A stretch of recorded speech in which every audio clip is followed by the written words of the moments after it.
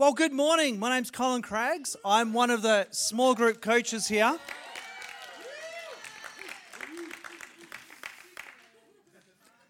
Wait until the end. I have the privilege this morning of bringing conclusion to the Beatitudes series. And so what we're going to do this morning is kind of three things we're going to cover.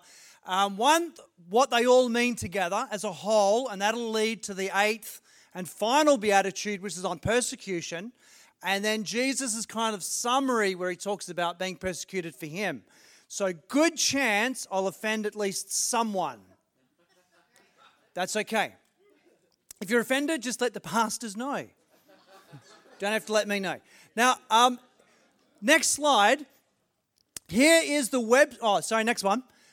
Is the website of the church. If you've missed any of the sermons, click on media on the website and then click on podcasts. All the messages are there. If you haven't heard, I'd encourage you to. They're very good. The guys have done a great job. I can only speak up until now. But up until now, it's been really good and worth looking at. So, the Beatitudes. What's happening with the Beatitudes? Well, in Matthew chapter 5, Jesus begins what we call the Sermon on the Mount. And in the Sermon on the Mount, he's describing what kind of person lives in the kingdom of God. And as he unpacks that, he talks about being a person who is not anxious, who doesn't retaliate, who is given to sexual purity, who is not greedy, someone whose yes means yes. And he's talking about what kind of person, essentially himself, what he is like. And he's saying this is the kind of people we're trying to create in the kingdom of God. And it's a good kind of person. But right at the very beginning, he does these Beatitudes. And it's these Beatitudes, next slide, the 8 Beatitudes. And it's here that Jesus begins to talk about the Beatitudes, and they are the path of how we become that kind of person. So the Sermon on the Mount describes what kind of person Jesus would like us to become, and the Beatitudes describe the path to becoming that person. And so here are the Beatitudes. So Jesus begins, "Blessed are the poor in spirit, for theirs is the kingdom of God. Blessed are those who mourn, for they will be comforted. Blessed are the meek, for they will inherit the earth. Blessed are those who hunger and thirst for righteousness, for they will be filled. Blessed are the merciful, for they will be shown mercy. Blessed are the pure in heart, for they will see God. Blessed are the peacemakers, for they will be called the sons of God. And blessed are those who are persecuted because of righteousness, for theirs is the kingdom of heaven." Now, the first word in each of these, next slide, is this word blessed. And it's such an important word. Ewan brought out beautifully. It's this sense of happiness and being full of joy or joyful. And this is where Jesus begins. What kind of person are we becoming? We're becoming happy people. In the DNA of the kingdom of heaven is happiness. It's not a place where it's kind of all stoic and serious. This is a place of joy. God wants you to be happy. There is something within us that moves toward that. Not every faith believes that this is the end goal. But for Jesus, this is it. This path that he has us on, and it's a difficult path, and it finishes with persecution, and we'll get there this morning, which is kind of weird, like, blessed are those who get a punch in the face. Like that just doesn't seem to make sense. But Jesus is saying, you know what, this path, as difficult as this path is, this path leads to blessedness. It leads to you becoming the kind of person that is joyful. And that's where we begin with the Beatitudes. And it's with that sense that we go, where is the blessing in the midst of all of these things? Well, next slide. The Beatitudes are divided up into the first 3, and then blessed are those who hunger and thirst for righteousness, and then the next 3, and then blessed are the persecuted. This is the path. The first half deals with us getting to a place where we hunger and thirst.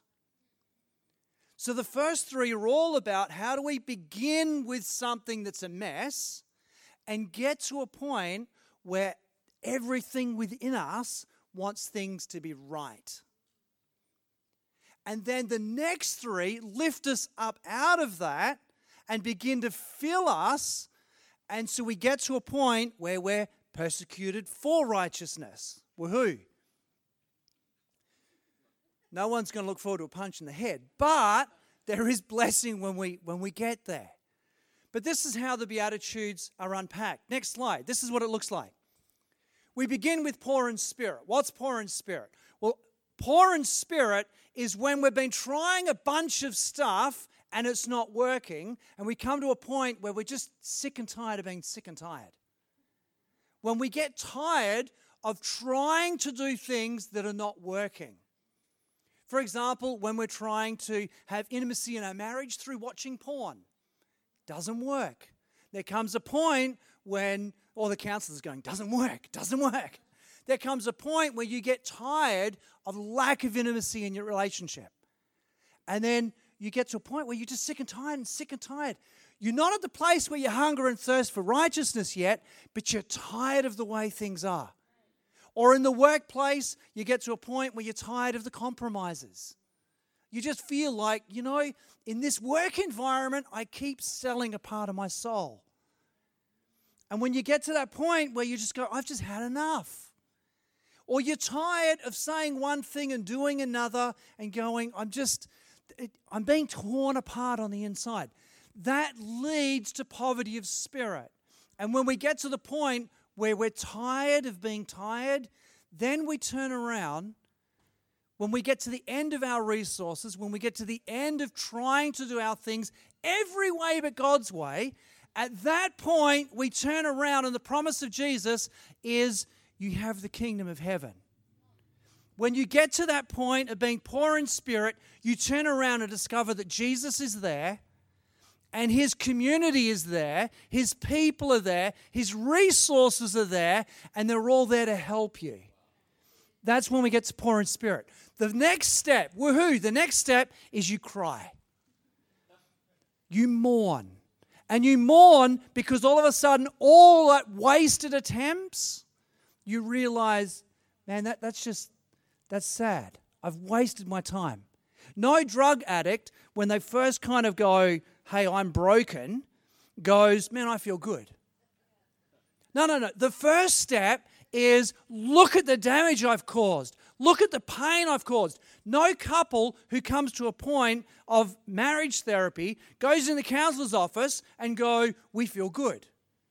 I mean, usually the first point in the process is you get worse. And you get worse because there's regret, there's grief, there's shame, there's guilt. But the promise of Jesus is when you get to that point, you're in the kingdom of heaven, and guess what? You have comfort. Because there's no condemnation for those who are in Christ Jesus. And because there's no condemnation, there is comfort. You've messed up your marriage, you've messed up your life, you've done stupid things, you've done things that have hurt people, no condemnation. And so you get comfort. Blessed are the poor in spirit. Blessed are those who mourn. Blessed are the meek. The meek are gentle people. They're open. They're teachable. They can receive. A couple of weeks ago, I went for a massage. Someone gifted me a massage. Good gift. So I'm having this remedial massage. Now, who's had a massage? Okay, massages are great. They're rubbing my legs. They were very tight. They were very sore. And then they get to a point, most of the leg feels fine. They come to a point, and it just feels like a dagger. Raw, man. Now, does the masseuse go, oh, that seems sore. Let me move on. No. They get the elbow in and squirt. It's like, oh, man, it hurts. Well, at that point, you've got two options. You can punch them. That will end the massage session. Or you take on meekness. Well, that's what happens when we're poor in spirit and we begin to get comfort, if the people genuinely love us, they begin to push and prod those sore bits. And those sore bits are sore. And if we're open and if we're teachable, we end up empty. We end up in a place where not only are we tired of the consequences, but we're now hungry for things to be genuinely right. That's the place we're trying to get to.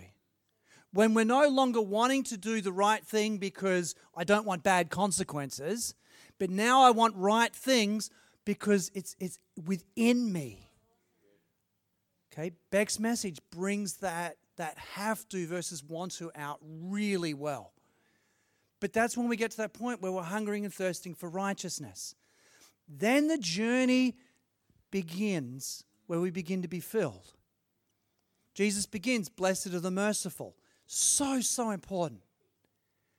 You know, the reason that Jesus says, forgive others so that your Father will forgive you. Show mercy so that God will show you mercy, isn't because God's holding it back. It works like this. If you've offended me over something and I can't forgive you, there's a block in my heart. Well, that same block that stops me from forgiving you means God can't forgive me for the same thing. If I'm not going to let you off the hook, how do I let God let me off the hook? And so it locks me in. So if we're going to be filled, we have to be merciful to others so that they can show us mercy as well. It's the only way we're going to get filled. If I'm going to forgive you for your affair, well, God, now I'm opening myself up to be forgiven for the betrayals I've committed to God. If I'm not going to forgive you for the bad things you've said to me, how do I let God forgive me for the bad things I've said? So if we're going to be filled, if we're going to have God's mercy in our life, we have to show mercy to other people.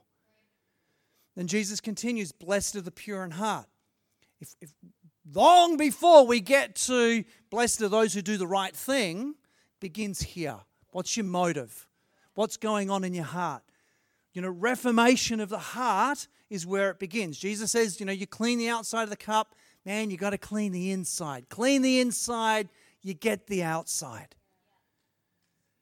Got to clean the heart. And then blessed are the peacemakers. Making peace, being a person of reconciliation, continuing that journey, affecting your community. So important to your own journey is to try and make peace with those around you.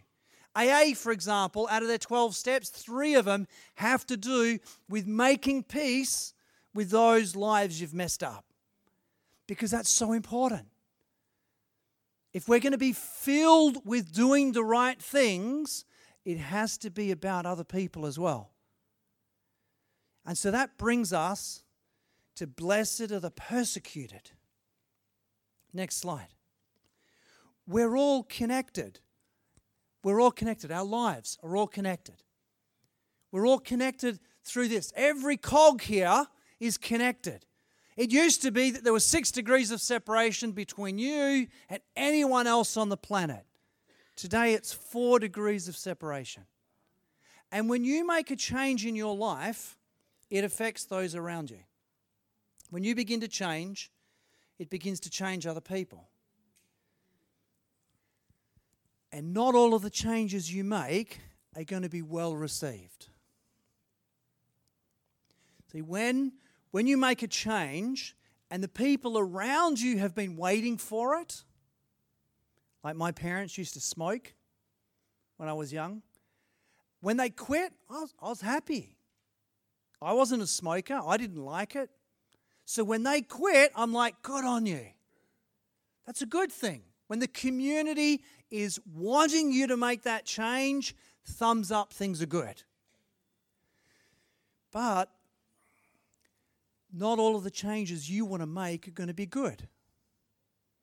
And when you begin to make your changes, you begin to affect other people around you. And what happens is when you begin to change, when you begin to grow, and you begin to move away because you're becoming a different person and you're pursuing righteousness, they can no longer hold on to you.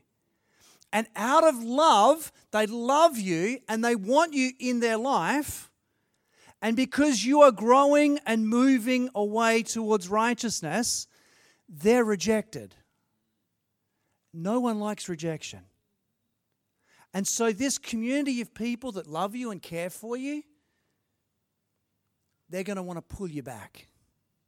And that's a form of persecution.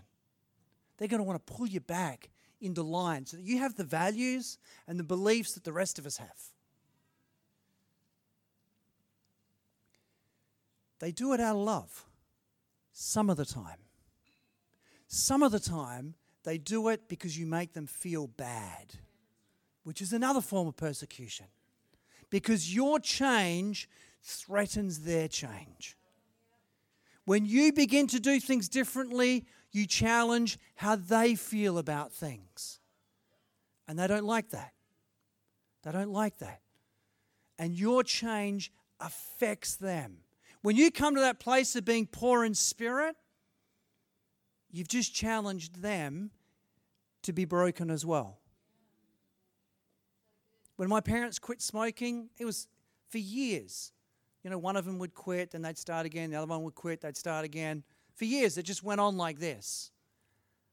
Because as soon as one quits, well, the other one's still smoking.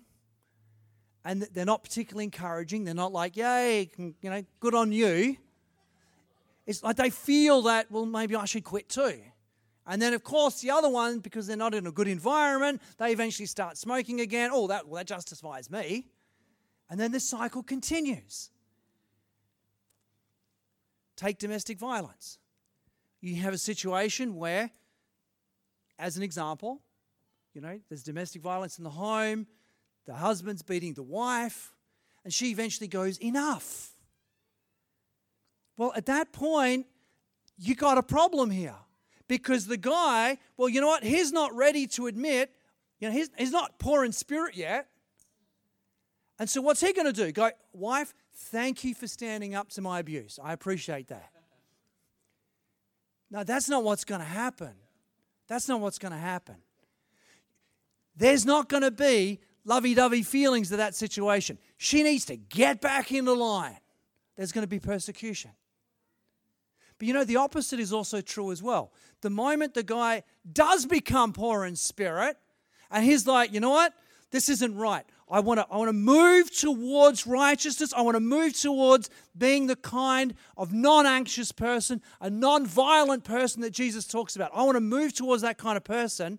The whole household is around an environment of walking on eggshells, and there is no trust. There's no belief that we've been through this cycle before. We don't believe that's really going to happen.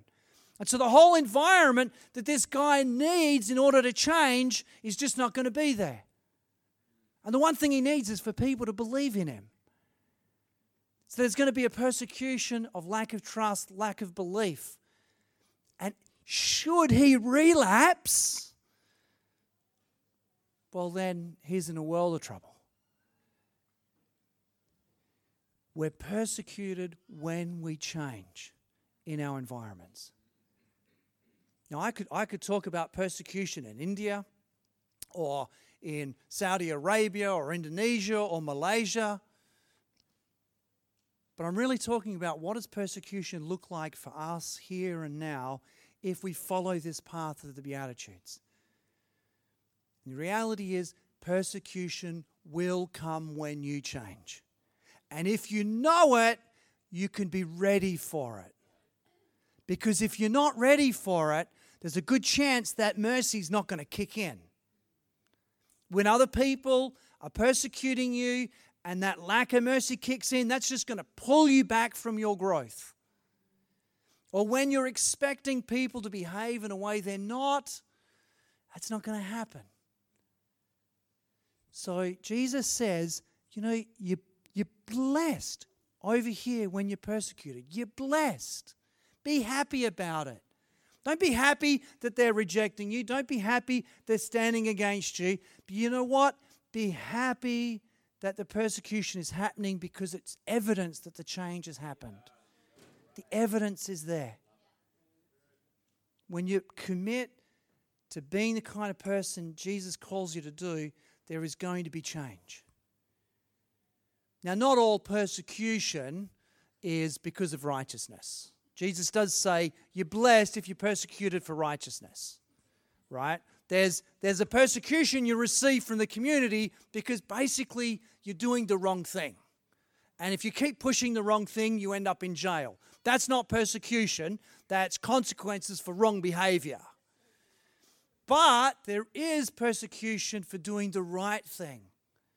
And Jesus says, hold on to the blessing of that, because there is a joy that is coming your way, and it is good.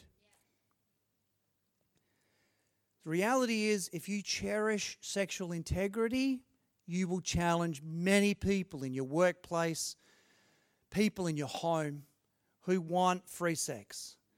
If you pursue self-control, then those people who want to control you are going to stand against you. Other control, rampant in our society. If you do that, if you hold on self-control, you're going to challenge people. But then we also have this final thing that Jesus says. Next slide. Well, that's the rejection one. Should have done that one. Reject. Next slide. Okay. So here Jesus talks about the very last one. This is kind of his summary. Blessed are you when you are persecuted because of me. You're persecuted when people insult you, persecute you, falsely say all kinds of evil against you because of me. Not because of you, not because you're a good person, but because of Jesus, what Jesus stands for. He says, rejoice and be glad, because great is your reward in heaven.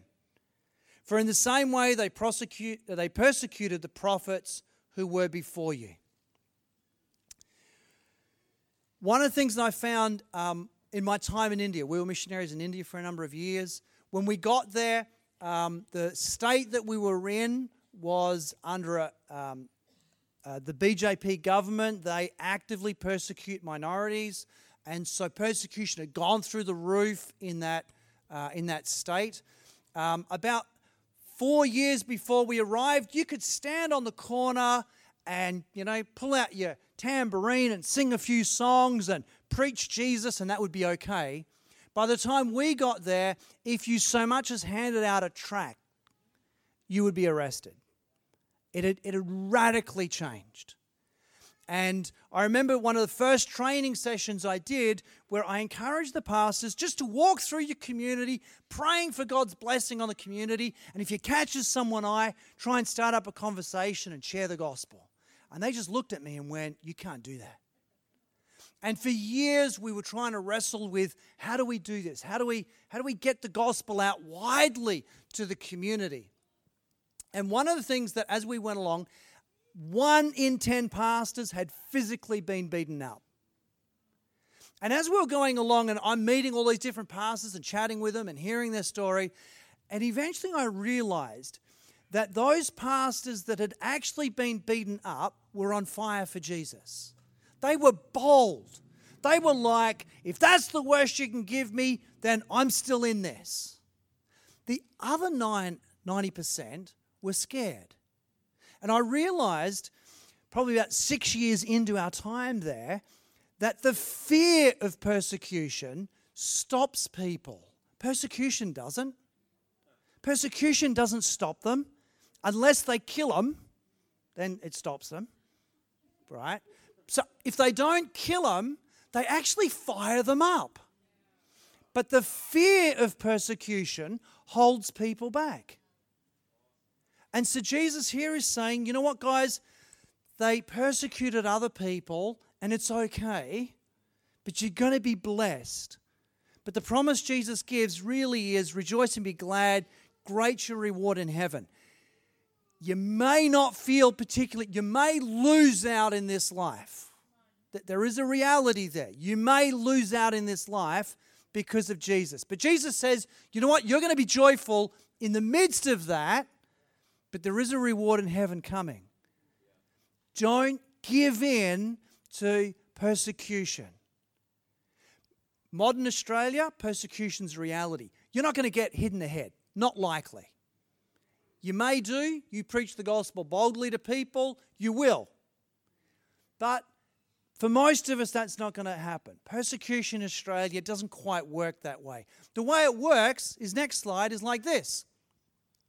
There is the guy called Israel Folau. Anyone heard of this guy?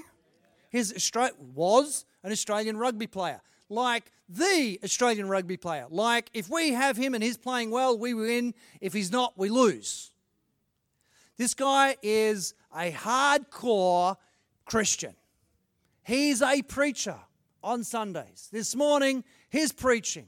And he he dislikes, that's probably strong. His message is very much, don't be a lukewarm Christian, be full on for Jesus. His Instagram posts, one after the other, if you look at it, it's all about be committed to Jesus. Don't give in. Don't be a cowardly Christian. Be a full-on Christian. His other message, which is very strong, is Jesus loves you. Jesus cares for you. Jesus wants you to be in relationship with Him. Very, very strong message as you look through his posts. And then, next slide, he posted this one. Warning, these people are going to hell. It's a meme of 1 Corinthians 6, 9 and 10. 1 Corinthians 6, 9 and 10 kind of says that. It doesn't say you're going to hell. It just says you don't get the kingdom of heaven. But the point is he got into a world of trouble over this one. Whole heap of trouble over this one. He got fired because of this one. He lost a contract worth $4 million over this one. He get a 4-year contract, $1 million a year, wishing I took up rugby. $4 million contract, and he was offered $1 million to walk away. There's $1 million, walk away, don't appeal it, we're all good. And he turned it down. And he turned it down because the message he's trying to make is God doesn't want you to go to hell. God doesn't want you to go to hell. He wants you in the kingdom. Next slide. He posted this one after, I hope this will provide some context, I'm a sinner too. Now, from a strategic perspective, he probably should have posted that one first. You could argue that. But here's the thing. The first message, next slide, the first message that he posted up, there is no next one. I thought I put those two together. I didn't. The first one that he posted, if you knew the guy and you read it knowing who he was and who he is, you'd know that he actually is concerned for liars and cowards and homosexuals and fornicators. You would know that he loves people and that he doesn't want anything to stop people from entering the kingdom of God. That's his heart. Did they care about his heart? No. We live in a day and age where the agenda, particularly in this case the homosexual agenda, is so strong and so powerful. In Australian media, you cannot say anything against it without getting in trouble. It even turned up with Bill Shorten saying to Morrison, do you believe that people who commit homosexual acts go to hell? On the campaign trail, it was raised as an issue because that lobby is so strong. Knowing that, Israel Folau still posted it because, to be honest, he's just wanting to get the message out. Jesus loves you and Jesus wants you in the kingdom. He is prepared to offend people so they know about the love of Christ. And it got him fired and cost him $4 million. This is what happens. And it's not, he just posted the meme. He didn't even give his opinion. He wasn't prosecuted because of what he believes. He wasn't sacked because he got up and said homosexuals are going to hell. No, he got sacked because he put up a meme that was of a quote of the Bible. That's why he got fired, because that's what the scriptures say. And people who misread the scriptures come to the same conclusion, that they're missing the heart of Christ. There's no condemnation for those who are in Christ Jesus. Jesus didn't come to condemn the world, he came to save the world. That's the message that the scripture's talking about. That meme is supposed to be saying, God loves you. If you're one of these people, know that God still loves you. But that wasn't heard. The reality is, if you get poor in spirit and you begin to follow Jesus and pursue his path, you will eventually become the kind of person that some people in our community will not like because you stand for Jesus. They will judge you because you stand with Jesus. Not because of who you are, not because you're a nice person, but they will judge you. To be fair, it's no different to what we did to homosexuals in the 60s and 70s. We said you're despicable, God hates you because you're gay. That was a bad message in the 60s and 70s. We now have that message against us. You're bad and you're despicable because you're a Christian.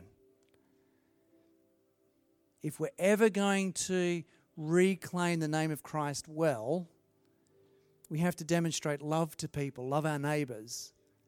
But reality here, Jesus is making it really clear. Even if we do that, you're still going to get persecuted at some point for holding the name of Jesus. And when that happens, know that you have your reward in heaven. Hold on to that. You will be blessed. If you've never read the Fox's Book of Martyrs, it's a depressing read on one level. Lots of people die. But the interesting thing is when you read through that book, time and time again, you read that people are dying with an incredible joy. There are people that in the midst of being burnt alive are singing hymns. Stephen, when he's being stoned to death, is praying, Lord, bless them. Jesus, when he's being crucified, Father, forgive them. In China, there was a wave of conversions by people beating up the Christians because of the way the Christians responded in the midst of the persecution. They didn't retaliate. They just prayed for the persecutors to be forgiven, to know God's love. There is a joy that comes in becoming like Jesus. It begins with being poor in spirit. So my encouragement to you today, wherever you are on that journey, be on that journey, because there is blessing in it. Even in the midst of persecution, there will be joy.